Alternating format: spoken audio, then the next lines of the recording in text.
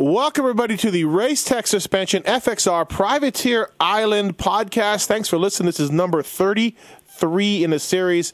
This guy doesn't exactly qualify for time on Privateer Island, but we got to get him in somewhere, and we thought that this show would be a good way to do it. Thanks for listening, everybody. People really like these things, and we enjoy doing it. And please tune in all year. We'll be doing it.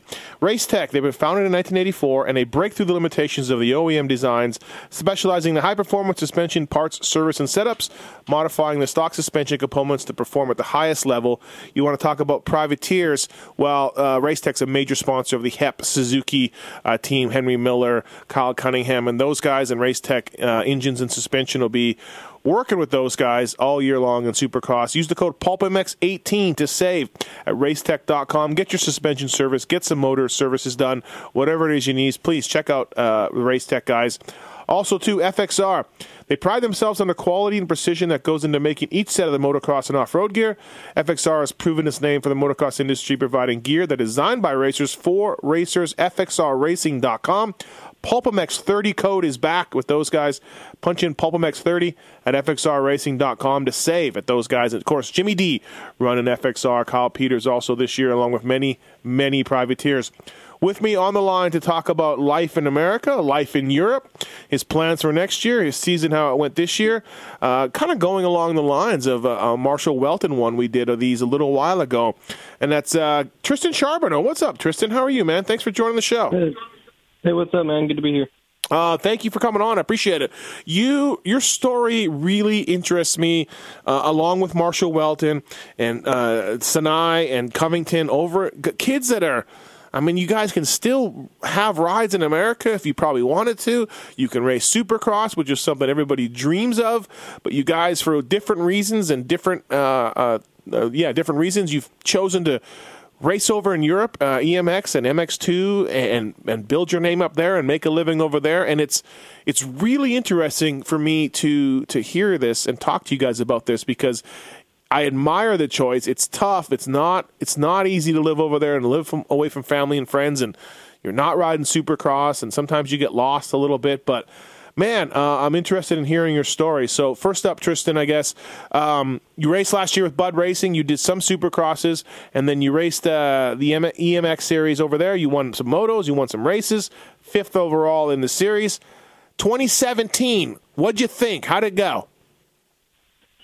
Well, obviously, the start of the season with the Supercross, I wasn't super comfortable with it. I wasn't really comfortable with the bike and everything like that. But at the second round in San Diego, I crashed in the whoops and hurt my shoulder. So I tried at A2 and couldn't really get it done. But then over in Europe, it started off pretty slow for me. I had some bad finishes in the first couple of rounds due to bike problems, and then I finally got my first win in Russia in the second moto, and that really started setting me in. Mm-hmm. And I swapped my bike completely back over to all stock components for the rest of the season, because I was burning through the aftermarket clutches and through all the aftermarket parts. So yeah, the rest of the season I mostly ran all stock stuff, and I won Portugal and Switzerland with back-to-back rounds, and I was on a pretty good hot streak. And then in the last round in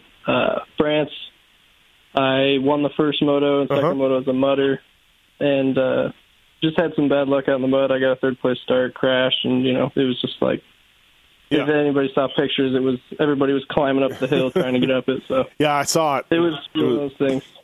Well, yeah, definitely winning 3 out of the last 5, or 4 out of the last 6 motos showed, what you could do, right? Once you got comfy. Yeah. So what are you doing next year? What's going on? What's new? Well, this next season, I'm actually leaving tomorrow to head over to Italy, and I'm going to be living in Milan all year. I'm probably going to shoot up to Holland and all that, during, training and stuff. But I'm staying with the SDM course Rizoma team, and those guys, they're treating me really good. I'm happy with them. The bike was good, and it was one of those things where I was getting towards the end of the season. Nobody really said anything to me yet. I was kind of looking around. I didn't really dig into the whole America thing because I wanted to stay over there. I like it over there. It's fun, and I wasn't really digging into any teams over here, so it was one of those things. I wanted to get back on Yamahas because I had a really good amateur career on Yamahas, and I liked the bikes a lot.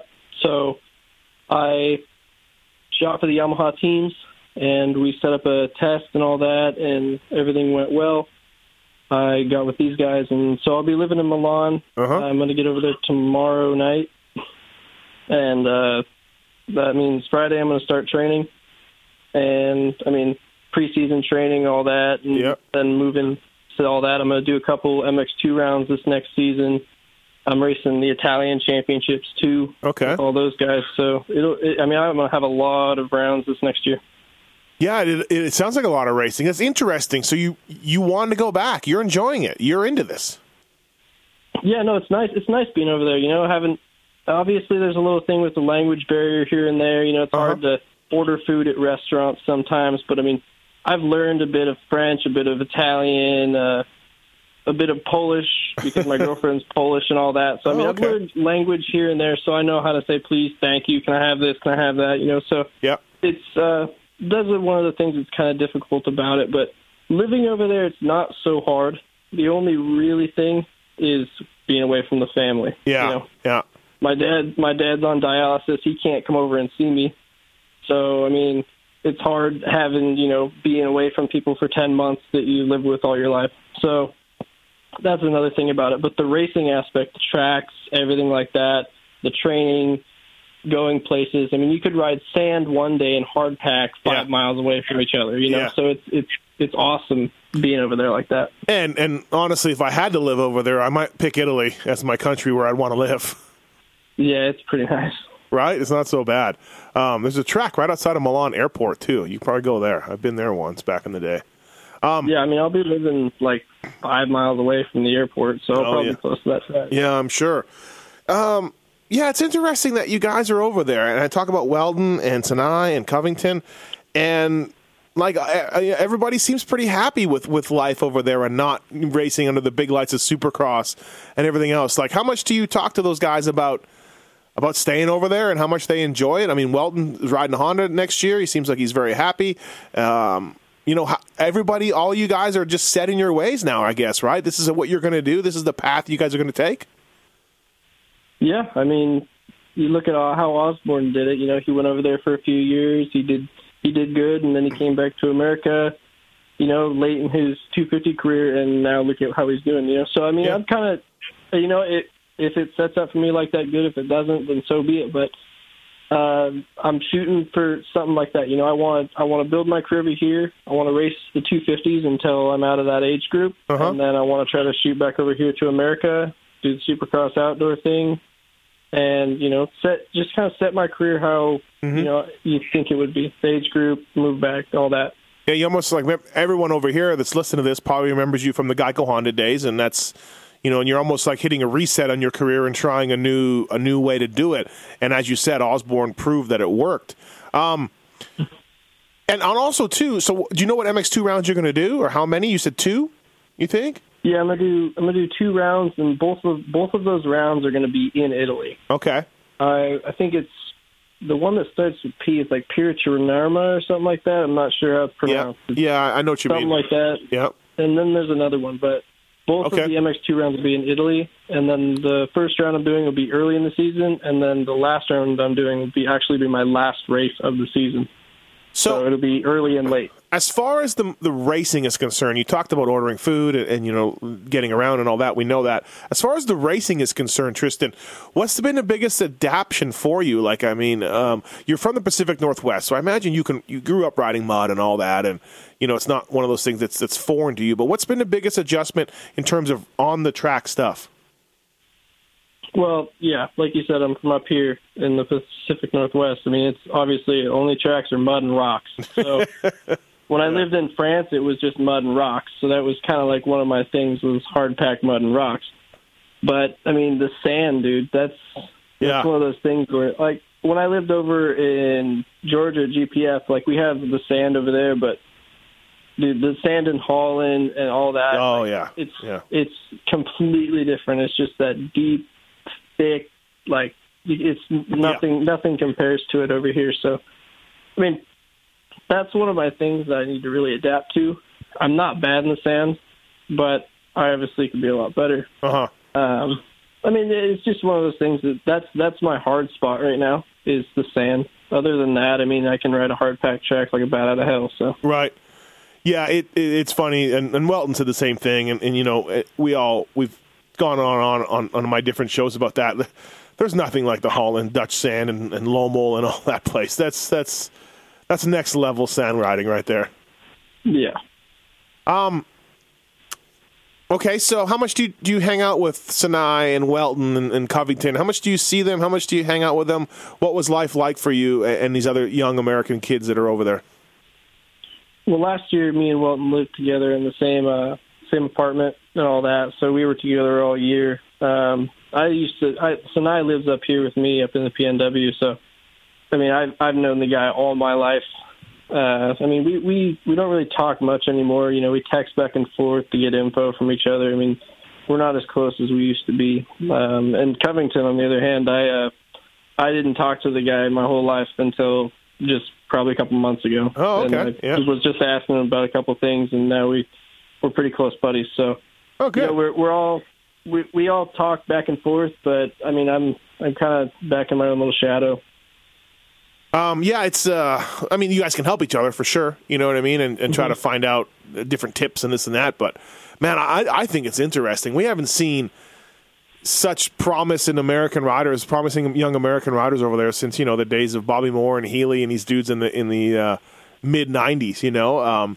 It's just a different way of going about it. Do you eventually want to come back, like you said. Do you feel like your Supercross skills, are you slacking a little bit on that? You talked about last year riding a little bit. Like, do you feel like, and even with GEICO, you never really got into the Supercross season, so do you feel like your skills in Supercross are slipping a little bit away from you?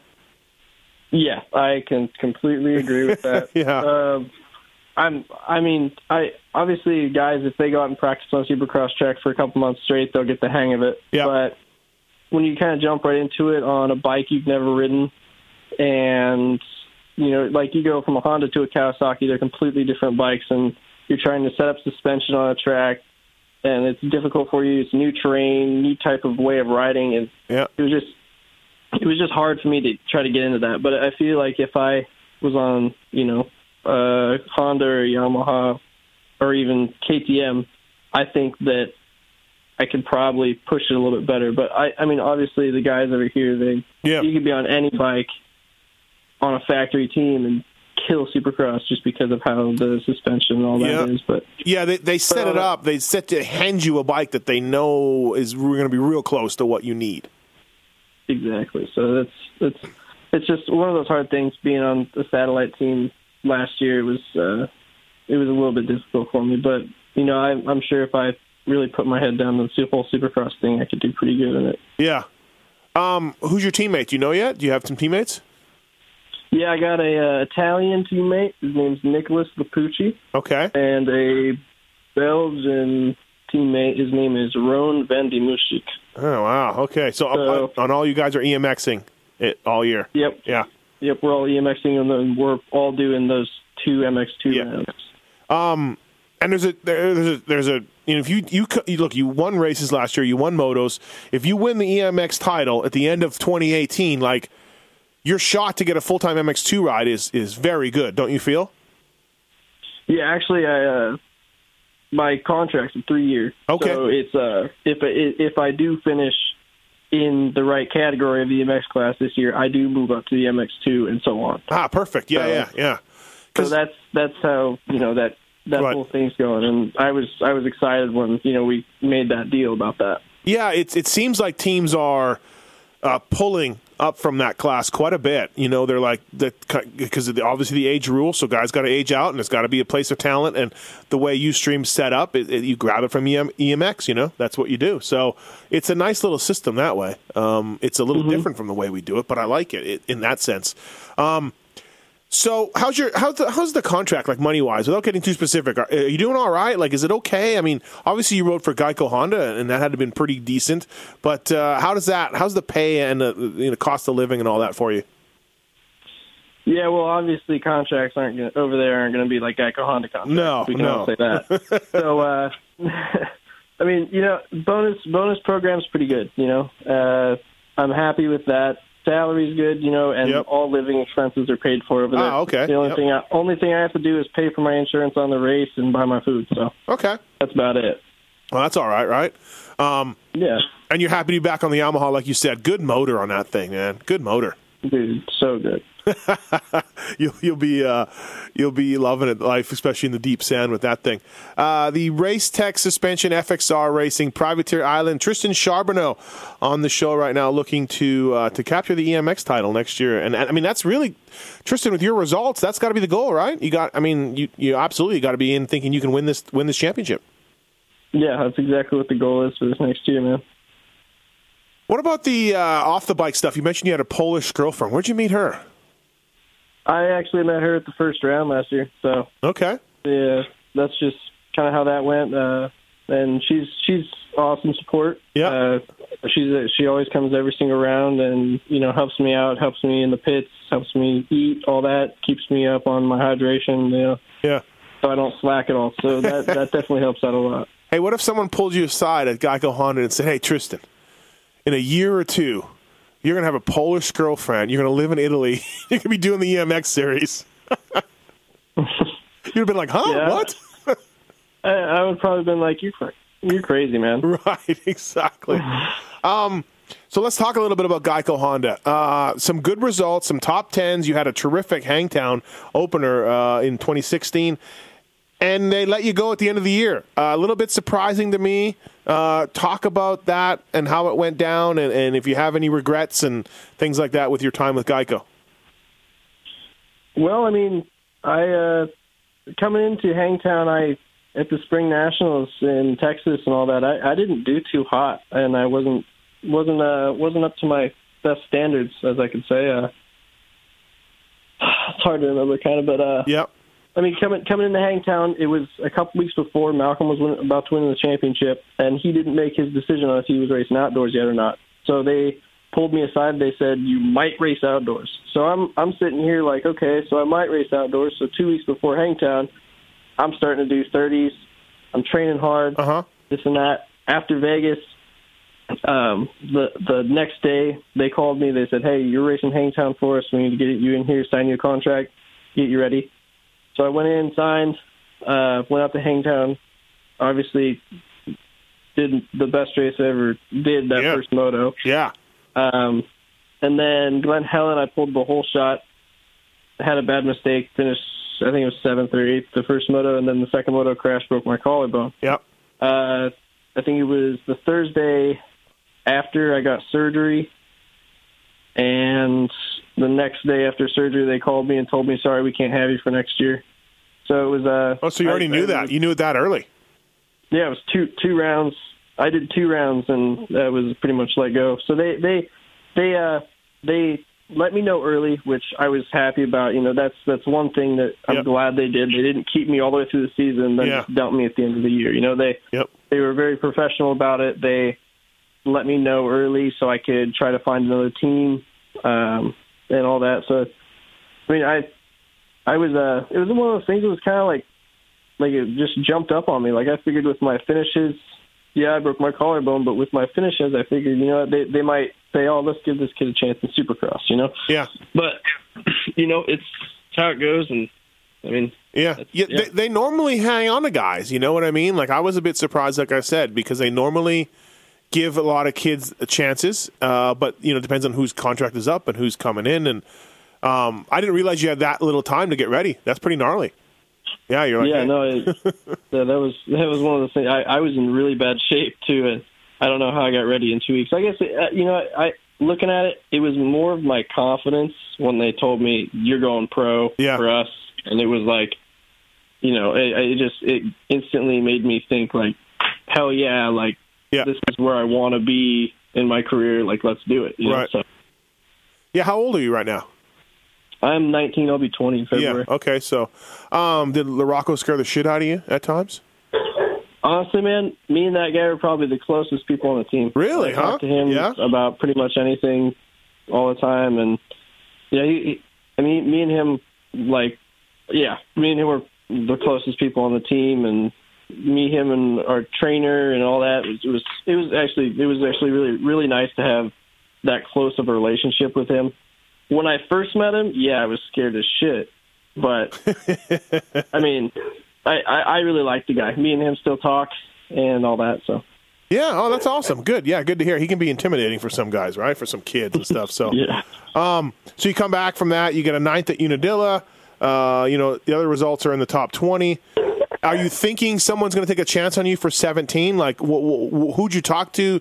How close did you get to staying in America and doing Supercross and all that for an American-based team?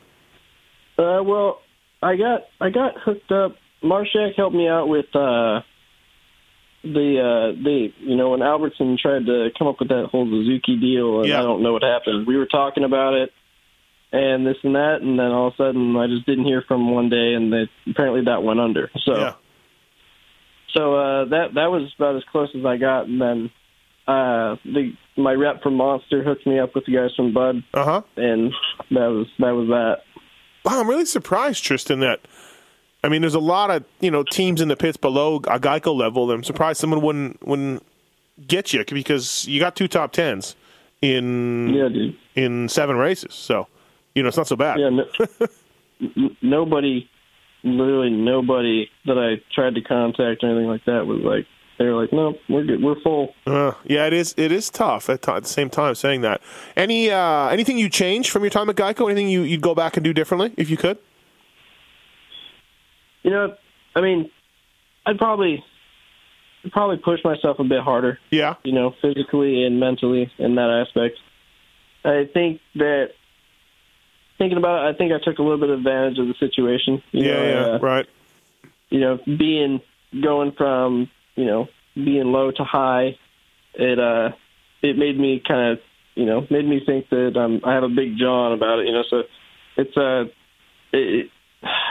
kind of hard. You kind of get the situation what I'm talking about. I just thought I was too cool for this and that, and I didn't think I would have to work as hard as the other guys because I'm on a fast bike. And going from that back down really made me think about my situations and where I want to be again and how hard I have to work to get back there. So that's what I'm pushing for, man. And it's. Well, it's funny, You think like the work just starts when you get that GEICO ride. You know what I mean? Like not everybody knows that right away. You haven't made anything. You haven't done anything. The work really starts. I've heard that from riders time and time again. Yeah. Even buddy of mine, Tim Ferry, he was a factory Suzuki rider, and he thought he worked hard, and then he lost his Suzuki ride, and he was like. I forget who he met. He met somebody, and they were telling him kind of the training program and things that this guy, and Timmy was like, holy crap. Like, I wasn't doing anything near that. You know what I mean? So it's funny how you get something like that, and you're like, oh, wow, wait, okay. And then now in 2018, you're like, give me another shot, right? You're like, give me another try. Yeah, exactly. How were your teammates that year at Honda, at GEICO? You get along with everybody good? Yeah, I think it was Hampshire, Smith, Jim D. Jordan was on Hampshire, Smith. Jordan was pissed about his bike. He's probably complaining about his bike the whole time. No, but I mean, we all got along good. We would all help each other share situations. How about lines on the track, where to go faster, this and that. So, it was a really, it was a big family-based team, to be honest. Everybody was really nice. Everybody worked together. If there was a problem with someone's bike close to the race, every single mechanic would be on it. It wasn't just the one mechanic. Every guy would be on it. Everybody would be working together. So even sometimes I'd grab a wrench and start throwing it in there on someone else's bike to help out. Nice. I like that. I like to hear that. As a former mechanic, I like to hear that you're mechanically inclined like that. Yeah, man. Yeah. Hey, something we talk about on my different shows, and I'm not a fan of necessarily, like the USA National tracks. They are watered and ripped, and sawdust is thrown in there, or those rice hulls or whatever, and it is all practically the same surface except for Southwick, week in and week out. It's remarkable how much they can get Redbud on Michigan to look just like Hangtown outside of Sacramento.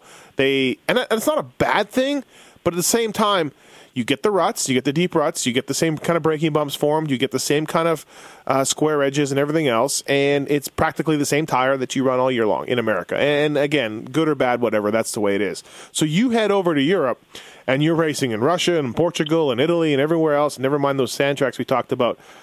What do you like better? Do you like the American prep and the dirt and how everything's exactly the same, or do you feel like when you race the GPs, and this is something we've talked about, you get to be a little bit more well-rounded because of the different styles of terrain? That's probably one of the best questions you could ask me. I think the prep on the whole American tracks, I think it's awesome. Yeah, everybody gets to go out and haul ass, go the same exact speed. I mean, the only way you're going to get around any faster is if you go balls to the walls to the point where you're about to fall off your bike. So, yeah.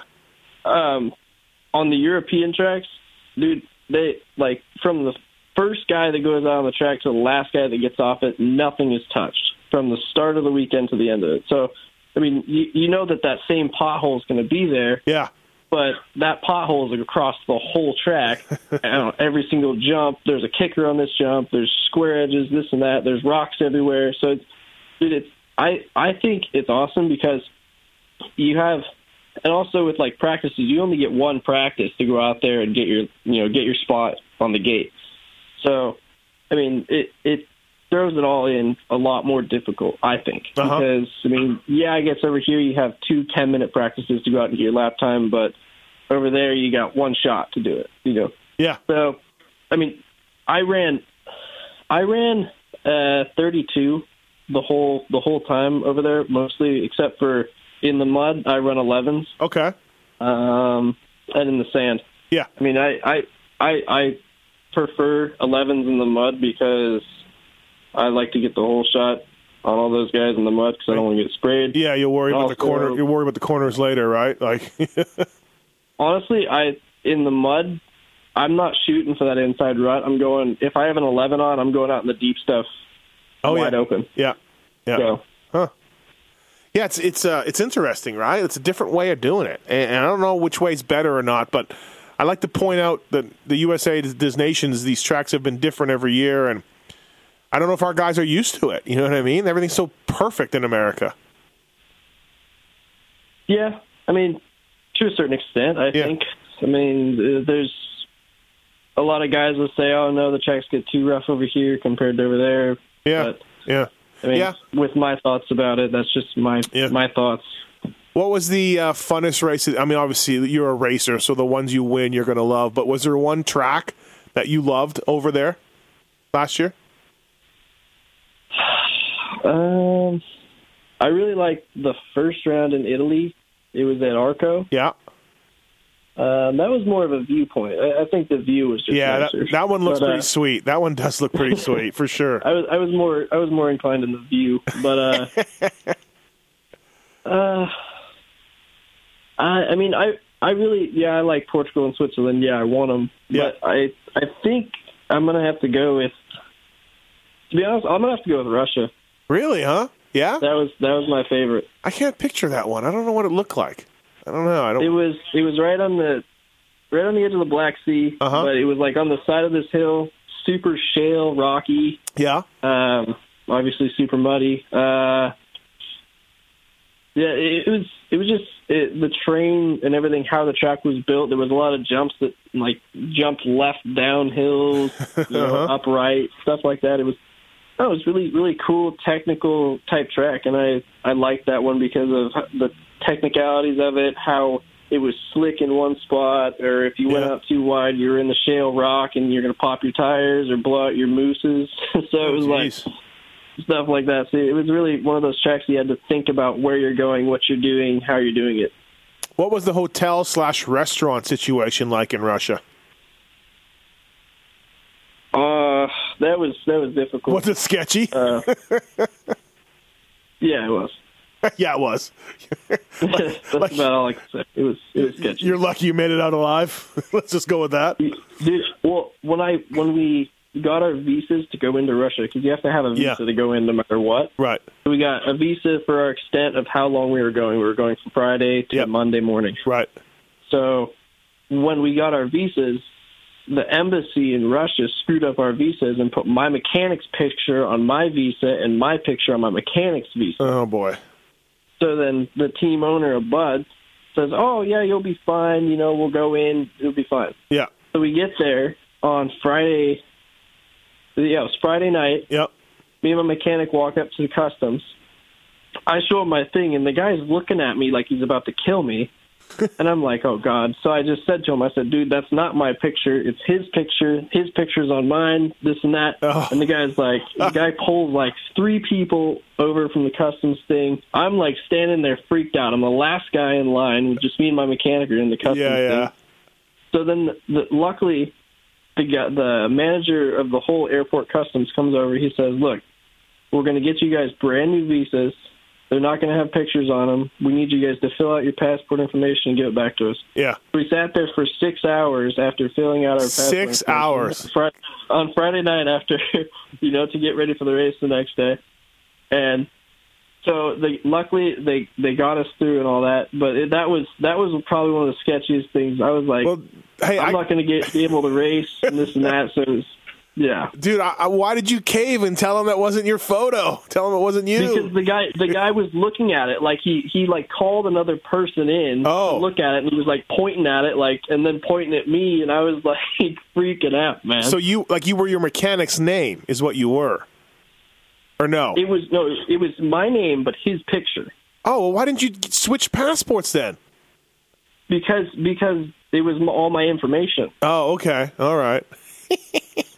Who was your mechanic from America? Who's your mechanic? What country is he from? My mechanic's from here. He lives probably 5 minutes away from me. Oh, okay. So you're both American. So it would have worked. I don't know, man, Tristan. You should have just went with it. Just went with the photos. I was way too sketched out. It was probably. I felt like I was trying to cross drugs across the border or something, man. I was freaking out. Either way, it's sketchy. Absolutely, you're right about that. And it's Russia. You don't mess with anybody in Russia. Yeah. So, Tristan Charboneau goes missing. He goes missing, and that's it. You're just never heard from again, right? Exactly, in Russia. Oh, man. Yeah, I heard. I was talking to Bobashev, who's a little bit of a friend of mine, and I said I want to go to Russia, and he was like, it's sketchy, my man. It's sketchy. And he's from there, Yeah, exactly. He's like, I'll just hang out with you the whole time. I'm like, oh, God. Listen to this guy, and he's from there. Racetech suspension, Pulpamex 18 is the code to save with Racetech. Go there, mention Pulpamex, and get a listener discount on any high-performance suspension needs for your bike or motor stuff as well. They're in the business of doing that. And Pulpamex 30 is the code at FXRRacing.com. 30% off your next gear purchase. FXR prides itself on the quality and precision that goes into making each set of motocross and off-road gear. We thank those guys for coming on the show. Tristan Charboneau on Privateer Island, number 33. Let's bench race a little bit before we wrap this up, Tristan. Who do you got for 450 Supercross title this year? What do you think? Well, so just to be perfectly straight with you, Roxon is racing, correct? Roxon is racing. I can see how this is going to go. Well, I mean, who is Reed racing? Reed is racing, but I don't know how well he's going to do. His ankle isn't great. That's just a question. I just want to know how he's going to fit in. Okay. Honestly, I think it's just going to be another battle between Tomac and Roxon. Yeah. I'm going to go with Roxon. I mean, that guy, he's ready for a comeback, and he's going to prove everybody wrong. Does your Pacific Northwestern, Justin Hill, does he defend his title, you think? What do you think? Yeah, I guess. I haven't really paid attention to anybody over here, but I think he'll defend his title again. He's an awesome Supercross guy. I guess you missed him a little bit, right? For as far as amateurs and racing locally and all that, right? He's older than you. Yeah, and I think he's probably 3 or 4 years older. Yeah, yeah. So who, growing up in the Pacific Northwest, who'd you kind of race against? Sinai. Is Sinai from up there? I didn't know that. Yeah, Sinai lives an hour away from me, an hour or two. Shit, I got to get better at this. I didn't realize he was up there. Yeah, he lives up in Monroe, above Seattle. Yep. So. But I raced with Sinai, Aldridge. Oh, yeah.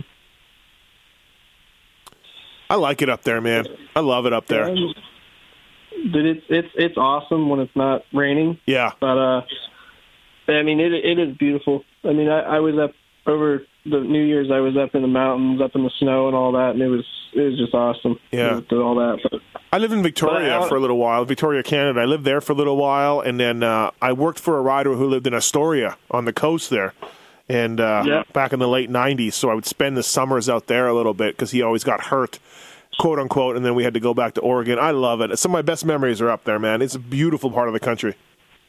Yeah, it is. But honestly, racing with those guys, I can't really remember, man. I have had so many head injuries that I can't recall all that. So, well, hey, man, thanks for the time on this podcast. I appreciate it. Got to know you a little bit better, and as I said, I'm fascinated with you guys and your decisions to race over there and kind of eschew the American Motocross series. I mean, maybe you'll be back someday and like Osborne and all that, but I think it's a big step to even head over there in the first place, man. And I think you guys, the tip of the visor to going over there and trying something different as opposed to just, struggling along here in America and trying to figure it out. I think it's interesting, and I follow the results every weekend, and I hope you guys all do well, and it's really cool to see you guys doing it, man. So nice job on that. No, thank you very much. I'm happy to be here on the show with you, man. I'm not a big listener, but I've always watched. I've listened a couple times, and I've always thought, like, hey, man, we might as well try to get on there. But I guess Kayla obviously got us in contact. Yeah, so yeah. Thank you to her, and thank you to you, man. Thank you for having me. No problem. Good luck this year. Maybe we'll check in with you down the road a little bit. Does your phone work over there? This number works and everything? This number will only work on Wi-Fi. I have to get like a different SIM card with a different company over there and all that. So I mean, you can always shoot me a text. I always turn this one on every so often, weeks or every week to check all the messages and stuff. Awesome. Well, thanks again for the time, and good luck over there, man. All right, thank you very much.